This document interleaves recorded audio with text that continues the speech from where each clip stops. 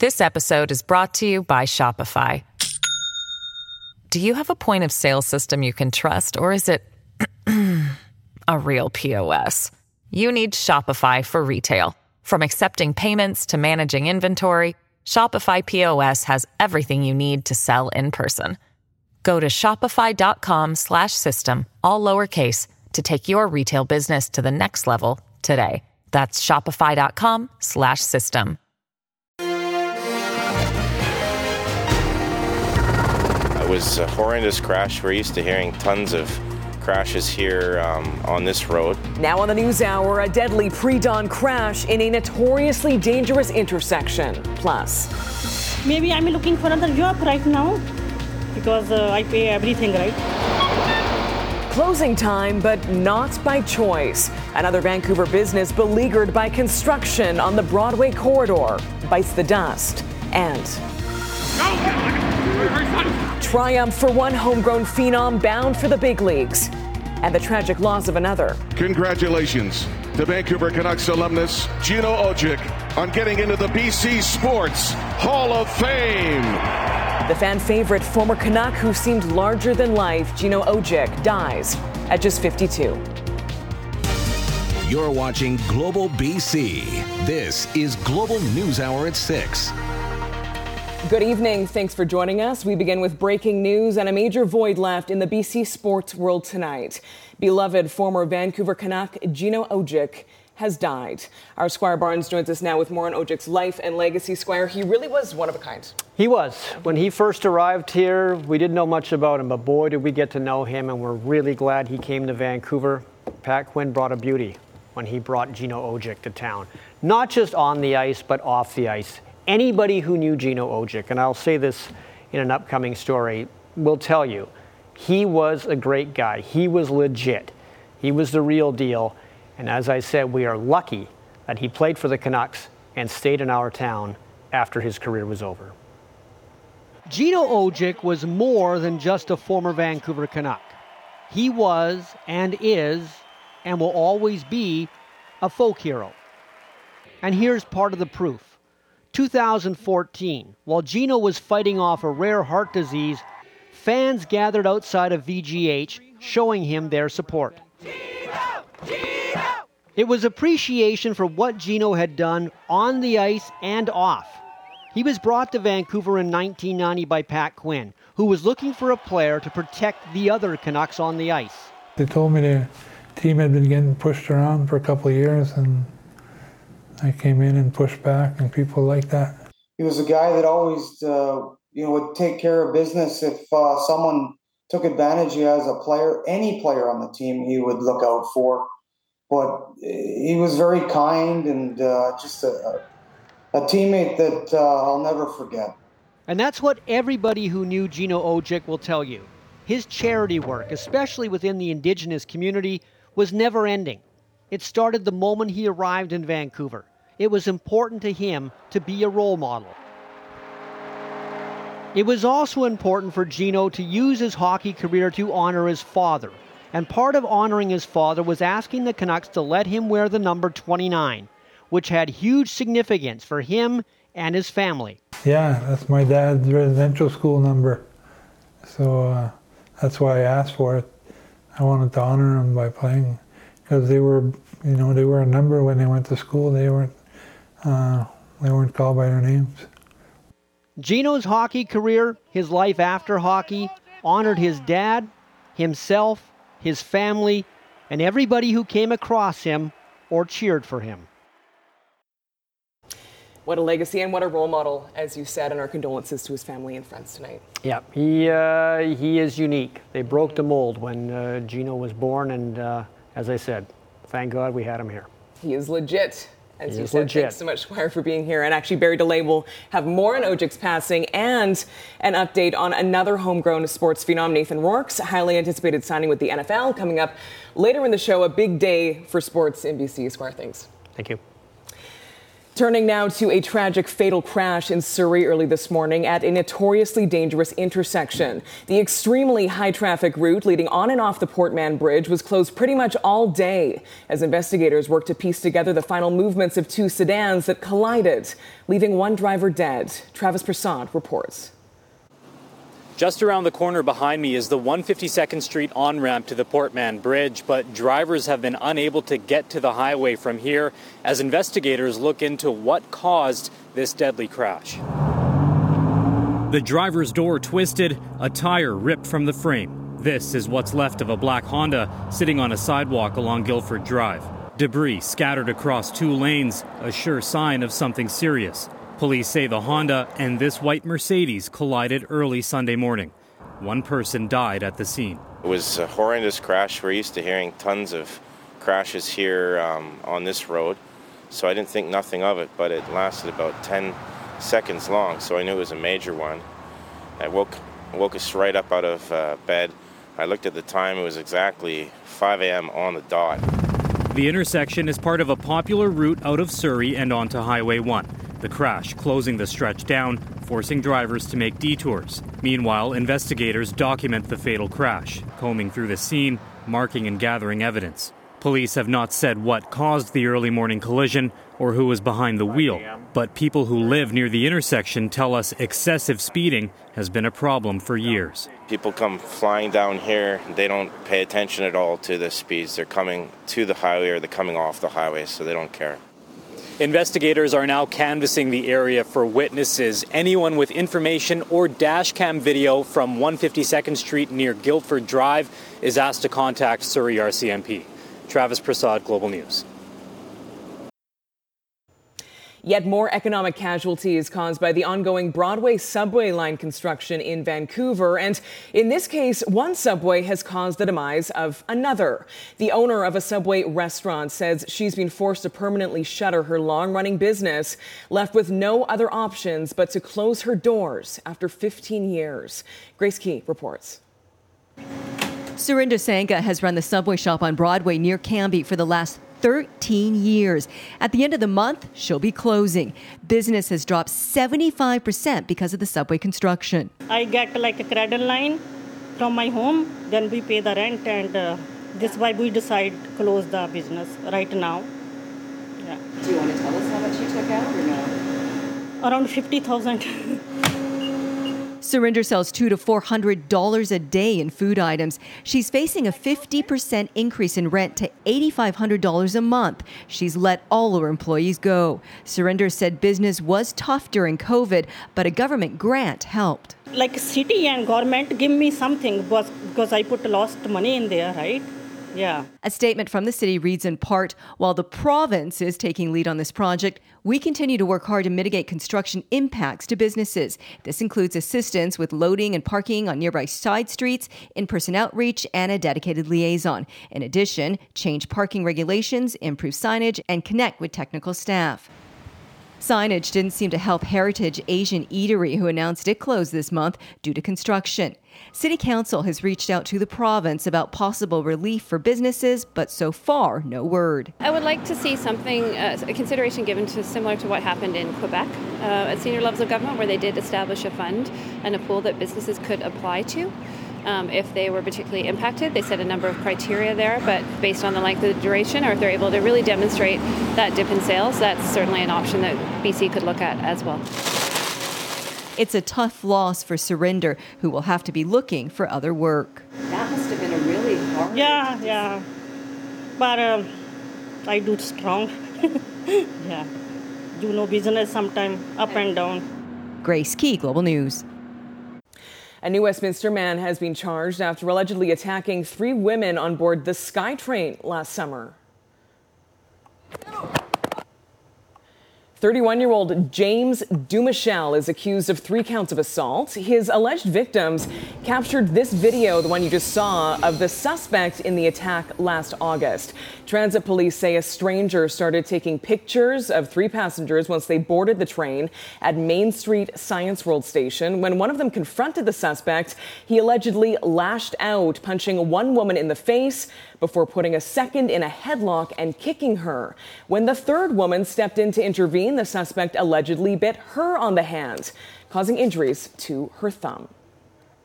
Turning now to an emergency response in the district of Squamish overnight after an integral part of their wastewater system failed and some sewage was released into an estuary. But was the breakdown caused by aging infrastructure? Julie Nolan explains.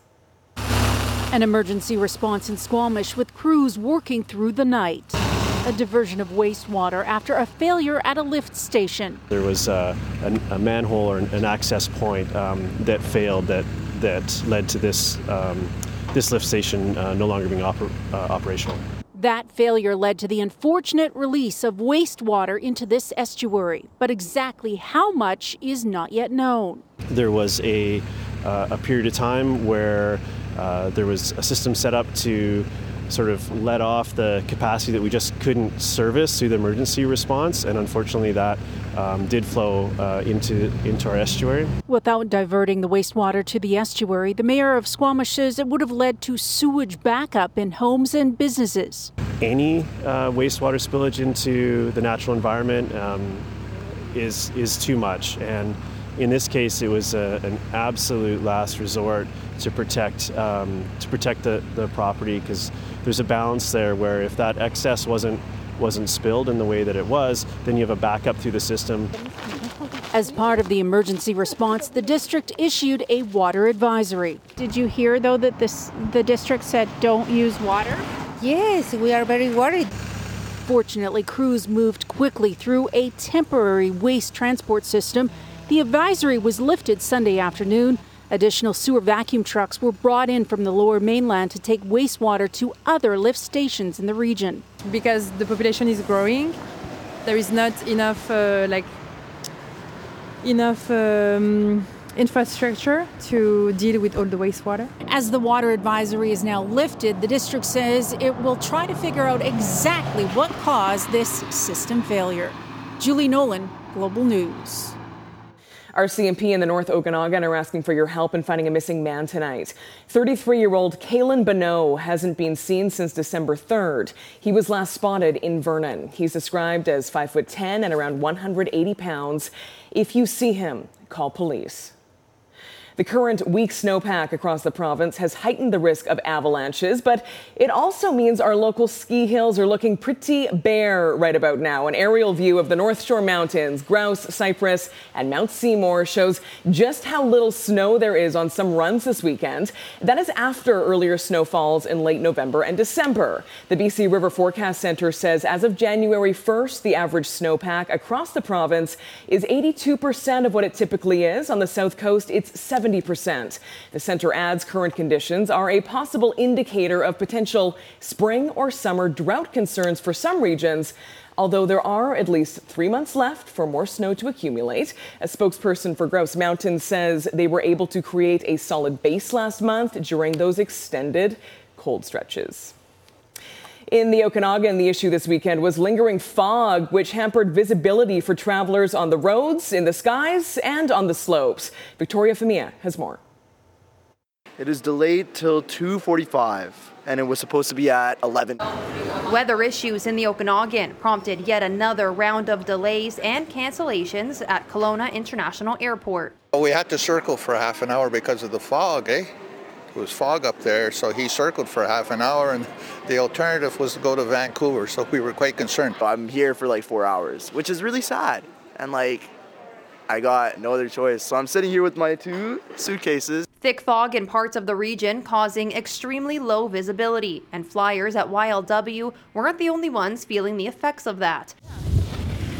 Those skiing at Big White were met with poor visibility at the top of the hills. It's pretty bad up at the very top. Yeah, you definitely got to go a little bit slower, but yeah, I don't know. It's still fun. When you get to the top, you can't see anything. The front chair, where you go up, you can't see anything. I was really foggy at the top of the chair. Made it hard to see? Yeah, but once you got closer to the bottom, it got a bit better, but at the top it was bad. Some skiers advise caution before hitting the hills in these conditions. I managed all morning, but I think you've got to be aware of safety. Yeah, for sure. Yeah. Environment Canada issued a fog advisory Sunday morning for North and Central Okanagan. And global meteorologist Yvonne Schell says the fog could linger around the next couple of days. Little precipitation in the forecast across the Okanagan, but the fog sets up once again. Dense and limited visibility will be for the evening, taking us in towards the morning hours on our Monday. Could lift slightly with patchy fog through the afternoon. We'll continue to see the stagnant air mass leading in towards our Tuesday. Ridge could break slightly as we look ahead towards our Wednesday, with the chance of flurries moving across the region. According to Environment Canada, the fog is expected to impact visibility on the roads. And if it does, motorists are advised to turn your lights on and keep a safe distance between other vehicles. Victoria Femia, Global News, Kelowna. And Yvonne Schell will be back with our full forecast in just a few minutes. Also coming up, the colorful comeback of Lunar New Year celebrations. I'm excited just the fact that we can do that again and build the community again and remind people like, hey, Chinatown is this magical, wonderful place. The preparations and anticipation for Chinese New Year, the parade, the festival, and the food all returning after a pandemic pause. Plus, it's our family heritage, right? It's in our blood. I felt like I had to keep the show going, right? all in the family, the buzz over the multi-generational barbershop keeping an old tradition alive. That's coming up. Stay with us. This episode is brought to you by Shopify. Do you have a point of sale system you can trust, or is it a real POS? You need Shopify for retail. From accepting payments to managing inventory, Shopify POS has everything you need to sell in person. Go to shopify.com/system, all lowercase, to take your retail business to the next level today. That's shopify.com/system. This episode is supported by FX's Clipped, the scandalous story of the 2014 Clippers owner's racist remarks captured on tape and heard around the world. The series charts the tape's impact on a dysfunctional basketball organization striving to win against their reputation as the most cursed team in the league. Starring Lawrence Fishburne, Jackie Weaver, Cleopatra Coleman, and Ed O'Neill. FX's Clipped, streaming June 4th, only on Hulu.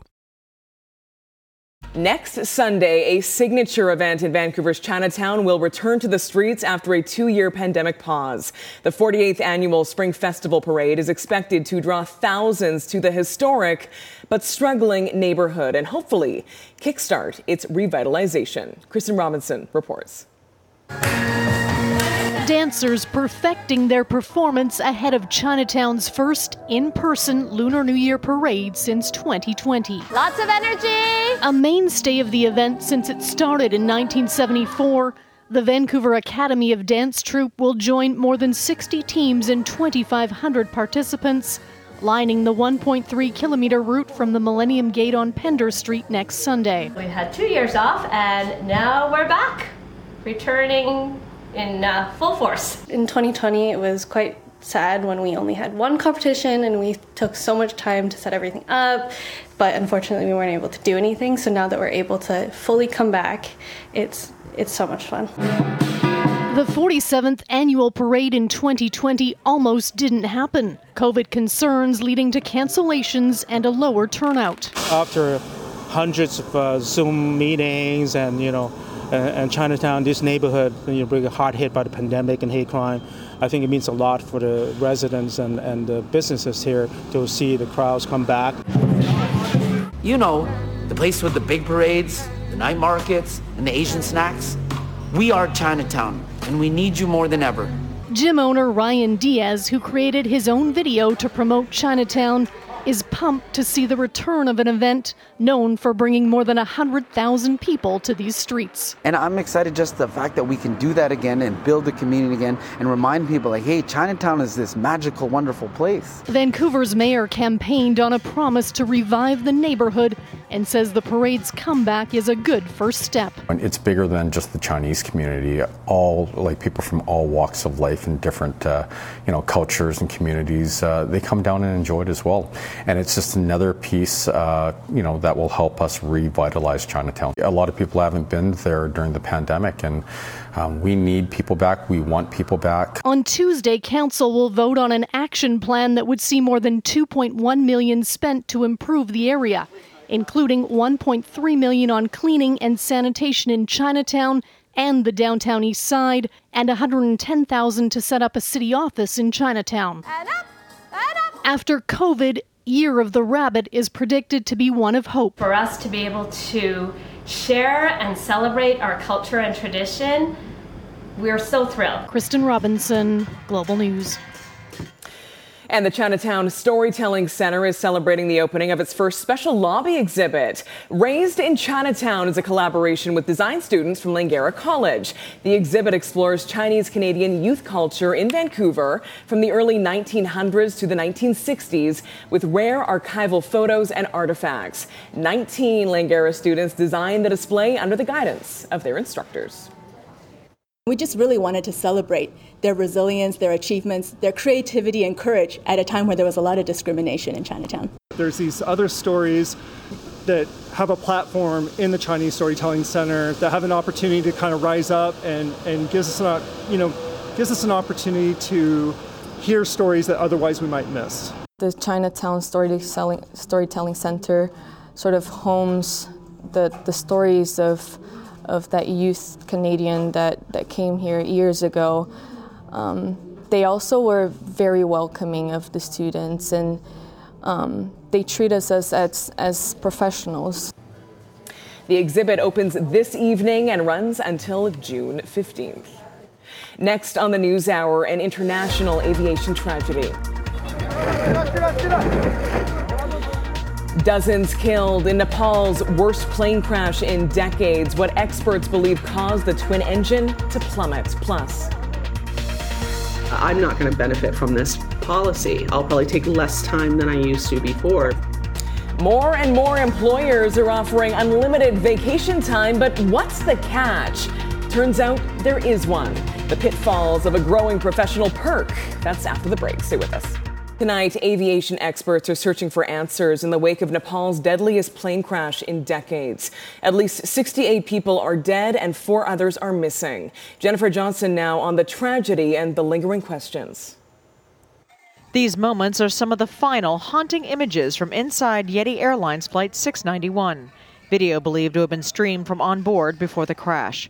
From the ground, we see the plane suddenly bank to the side, recorded by a man on his terrace. The plane goes into a nosedive and then a gorge. People rush to the scene, Nepal calling in its military to speed up the desperate search. But there were no survivors, and little left of the plane itself, twisted metal and burning rubble. The plane was making a short trip to the new airport in the tourist town of Pokhara, about 200 kilometers outside of Kathmandu. This witness says the plane made a loud noise before it fell. Nepal's prime minister called the accident tragic, later gathering his cabinet to begin its investigation. The twin engine's aircraft's fuselage split into pieces, scattered down terrain less than 2 kilometers from the airport. The 68 passengers included 15 foreigners from 7 different countries. The aircraft, an ATR-72, has a long history of deadly accidents. This aircraft was just 15 years old. What I'm seeing would be consistent with an aircraft aerodynamic stall with a nose-high attitude, slow speed in which the left wing loses lift and it banks left. This is the deadliest since a Pakistan Airlines crash in 1992, killing all 167 people aboard. The European Union has banned all flights from Nepal since 2013, citing safety concerns. For Nepal's aviation investigators, the grim task of understanding what happened is just beginning. Jennifer Johnson, Global News, Washington. You've likely heard of a popular new workplace perk at some companies, unlimited time off. So what's the catch? Microsoft is the latest company to make the move, announcing last week that its U.S. salaried employees will get infinite vacation days. Some Canadian companies already have such policies in place. The new approach is being used as a recruitment tool aimed at younger job seekers prioritizing work-life balance. And experts say it can definitely boost morale, but also runs the risk of discouraging employees from taking that holiday time. If they've changed this policy, but I still report to someone with archaic views around vacation time and FaceTime at work, I'm not going to benefit from this policy. I'll probably take less time than I used to before, because now when I go to my boss, it's seen as discretionary. It's seen as a choice. Canadian Payroll Services says Canadians are more likely to use vacation time than Americans, and apparently we also like to take more breaks. We're going to take a break right now, but coming up, Yvonne and Barry join us. Plus, racia, but in an outhouse. The bizarre, beloved local tradition hitting the streets in small town America. We will explain after the break. Stay with us. Over the last few years, the third Monday in January, that is tomorrow, has become a controversial day since the so-called Blue Monday is supposedly the saddest day of the year. The Blue Monday concept surfaced in 2005 after a psychologist used a formula pointing to the third Monday in January as the most depressing day of the year, a combination of weather, Christmas bills, and low motivation in general. Many experts consider the day little more than a PR stunt, though, by a travel agency, but it's also a good chance to talk about the importance of mental health. According to the World Health Organization, around 450 million people struggle with mental illness every day. And across Canada, the weather has a big impact. The winter months in general can be difficult for many people, whether they have seasonal depression or whether they have regular depression. But there's nothing about this particular day of the month that's any different from the day before or after. One of the best ways to improve your mood during the winter is to get outside when the sun finally makes an appearance. And Yvonne Schell joins us now to tell us when exactly that will happen next. Yvonne, will it be soon? Yeah, there are a couple of bright spots, but we need to be patient, especially this evening and taking us in towards our Monday. It's a soggy one out there this evening. We're tracking rainfall anywhere between 10 and up to 20 millimeters. We are going to see those winds pick up. Areas closer to the water will see gusts of up to 40 kilometers per hour. But there is that wave with a few heavier pockets embedded within that. It'll be similar across the island. At higher elevations, if you're traveling along the mountain passes, could still see some wet flurries, and I'll show you more in just a moment. This is the system that we're tracking that takes us in towards our Monday. For your Monday morning commute, keep in mind the rain will be heavy at times. Give yourself that extra time. We've got a brief break in between, and I'll show you that, and that's when we're anticipating the sunshine. So through the morning hours on Monday, rain and heavy at times should taper off to a chance of showers as we get in towards the evening.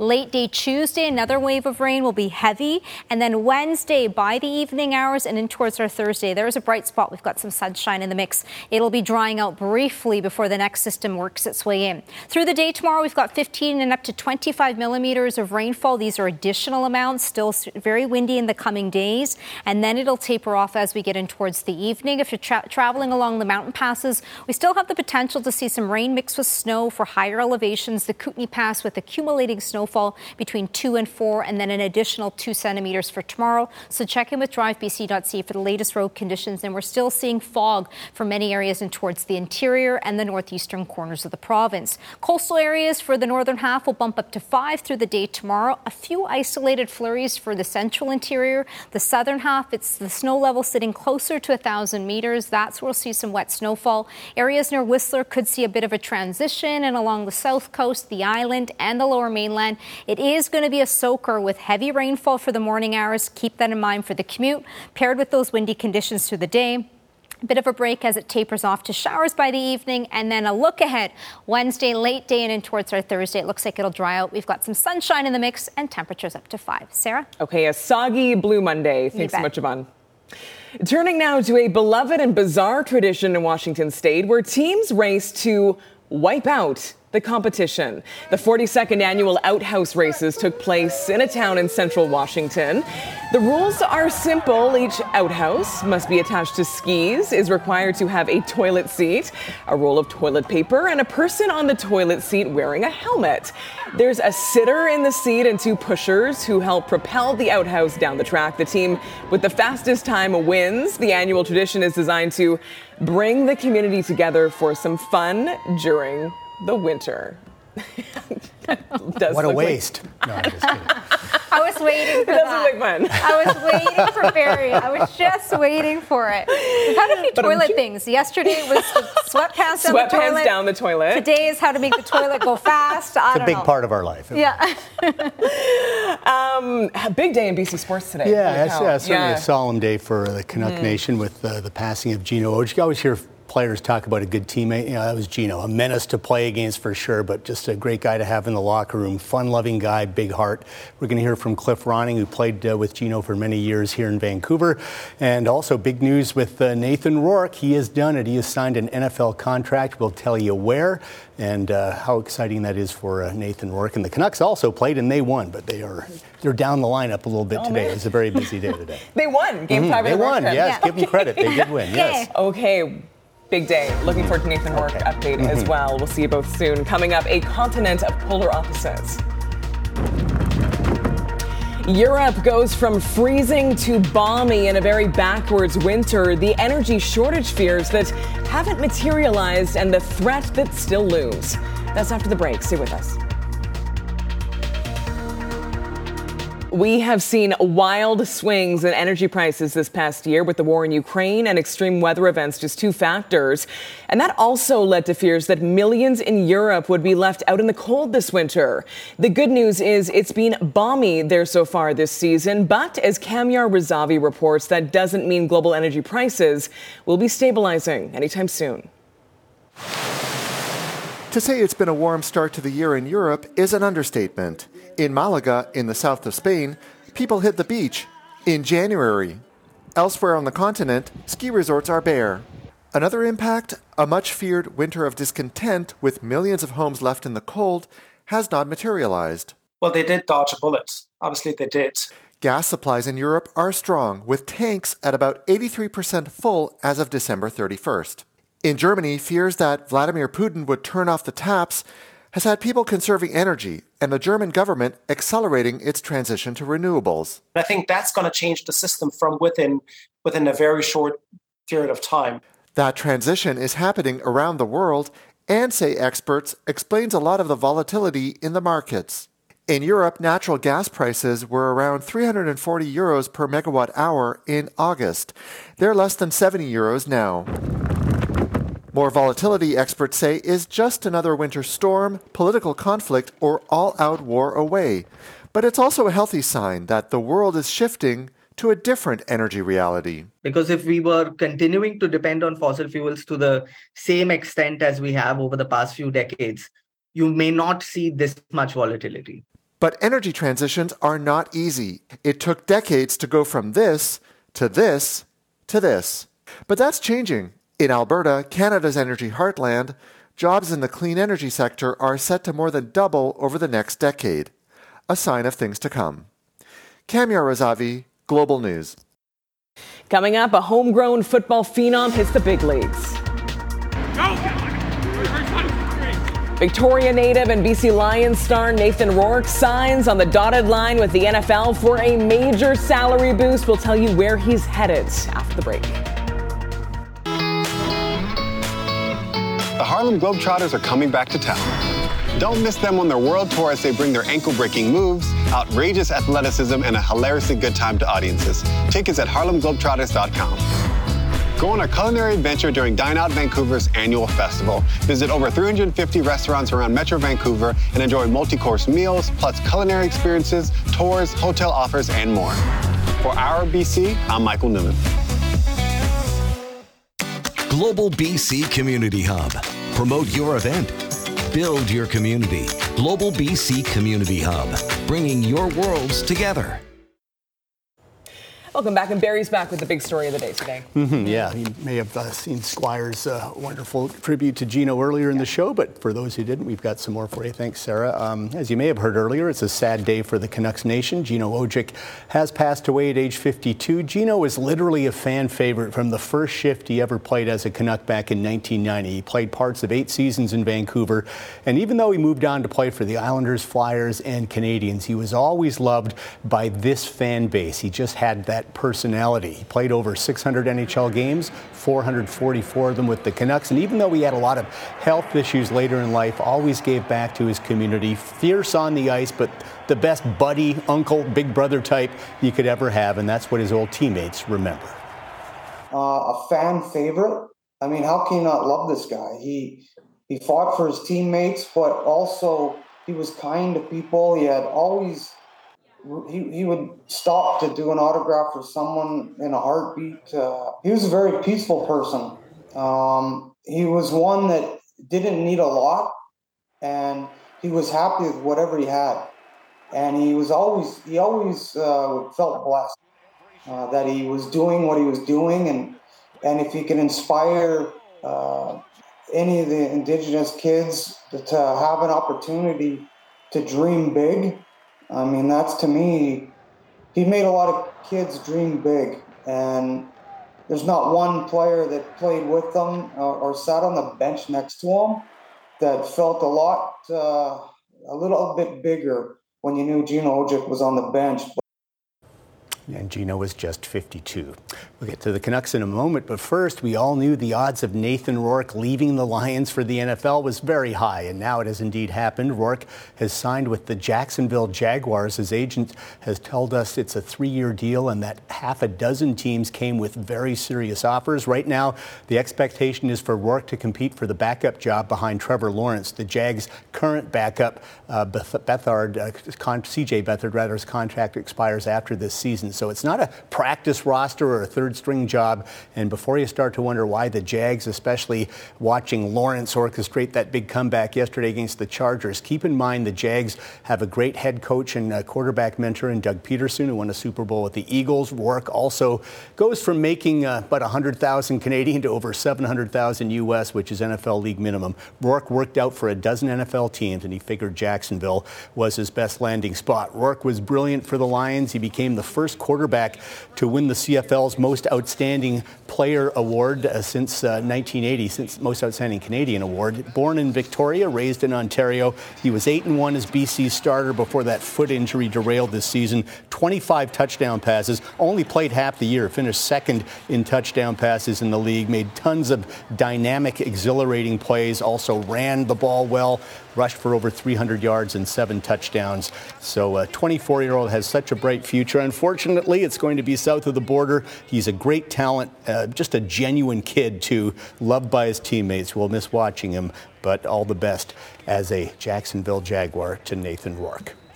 The Canucks' new rivals to the south, the Kraken, just set an NHL record by going 7-0 on a road trip. No other team has ever done that, and they're just in their second season. The Canucks, meanwhile, are going the other way. Today in Carolina, Vancouver trying to avoid an 0-5 road trip against the Hurricanes. Carolina, the number 2 ranked team in the league, behind only Boston, and they tend to chew up the Canucks with their speed and skill. Now, Canucks have lost 6 straight overall on the road.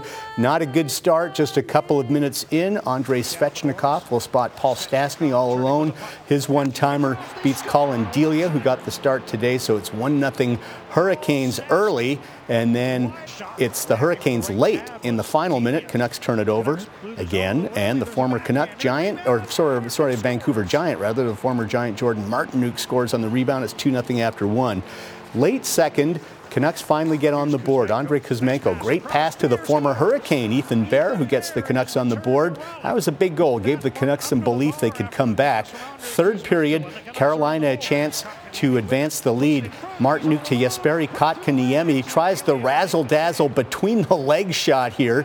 Not sure why, but it was a great save. It remained 2-1. And then moments after that, JT Miller takes the pass from Quinn Hughes, rifles it off the post, but follows it up and chips in his own rebound, his 17th. All of a sudden, the Canucks are tied 2-2. Stays that way until late third.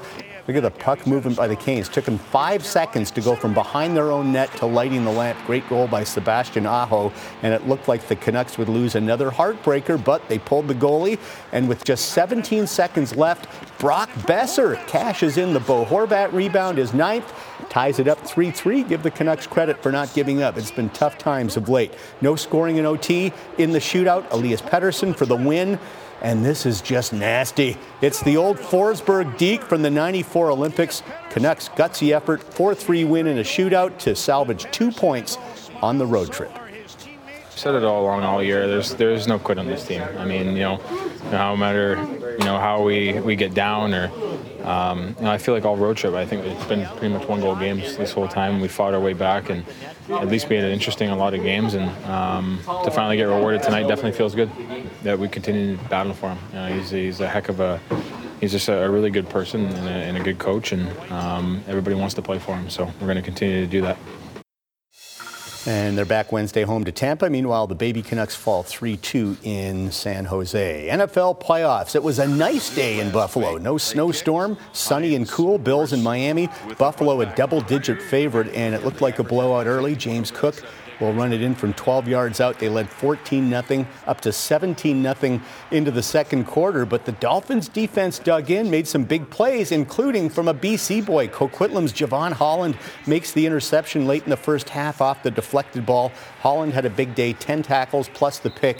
A key player for Miami in just his second year. His dad, Robert Holland, used to play for the Lions back in the 90s. That pick leads to this Skylar Thompson to Mike Gesicki touchdown. Thompson, the rookie quarterback, the third stringer, forced to start due to injuries to the other Miami QBs. Dolphins down just 20-17 at halftime.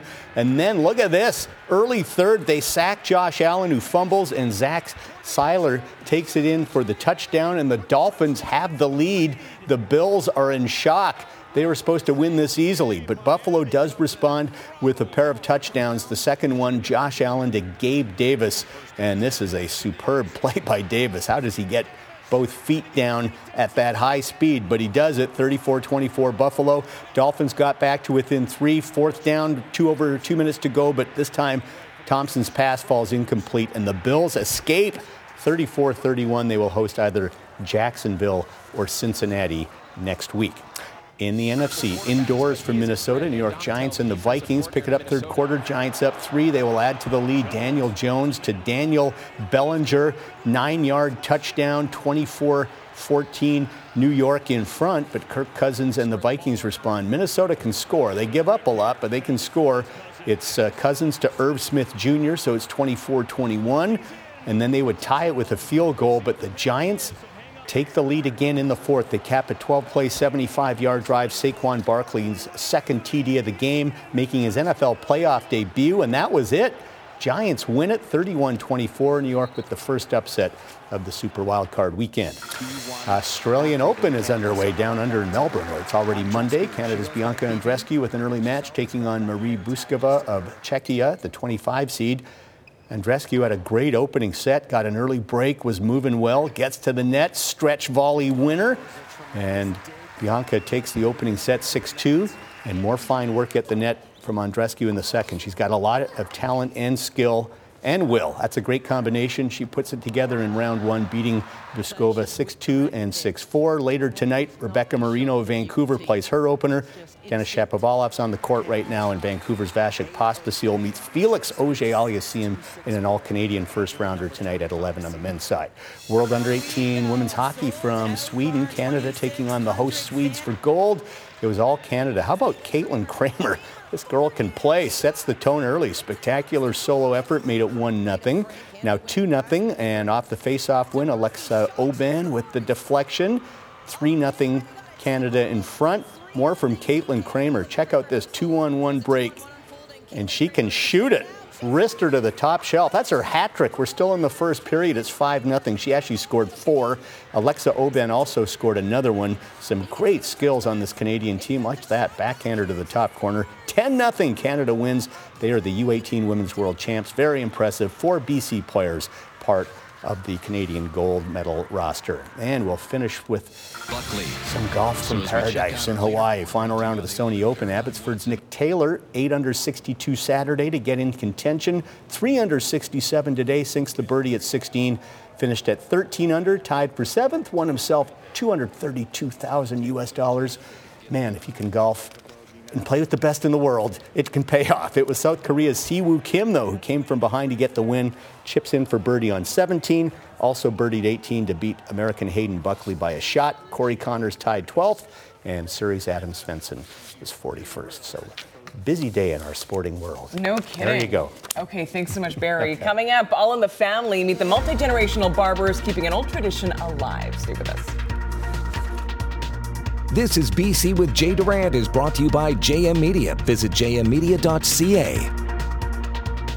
Achieving customer loyalty is the dream of any small business owner, so it helps if your business has been open since 1946 and when everyone who walks through the doors is considered family. Here's Jay Durant with This is BC.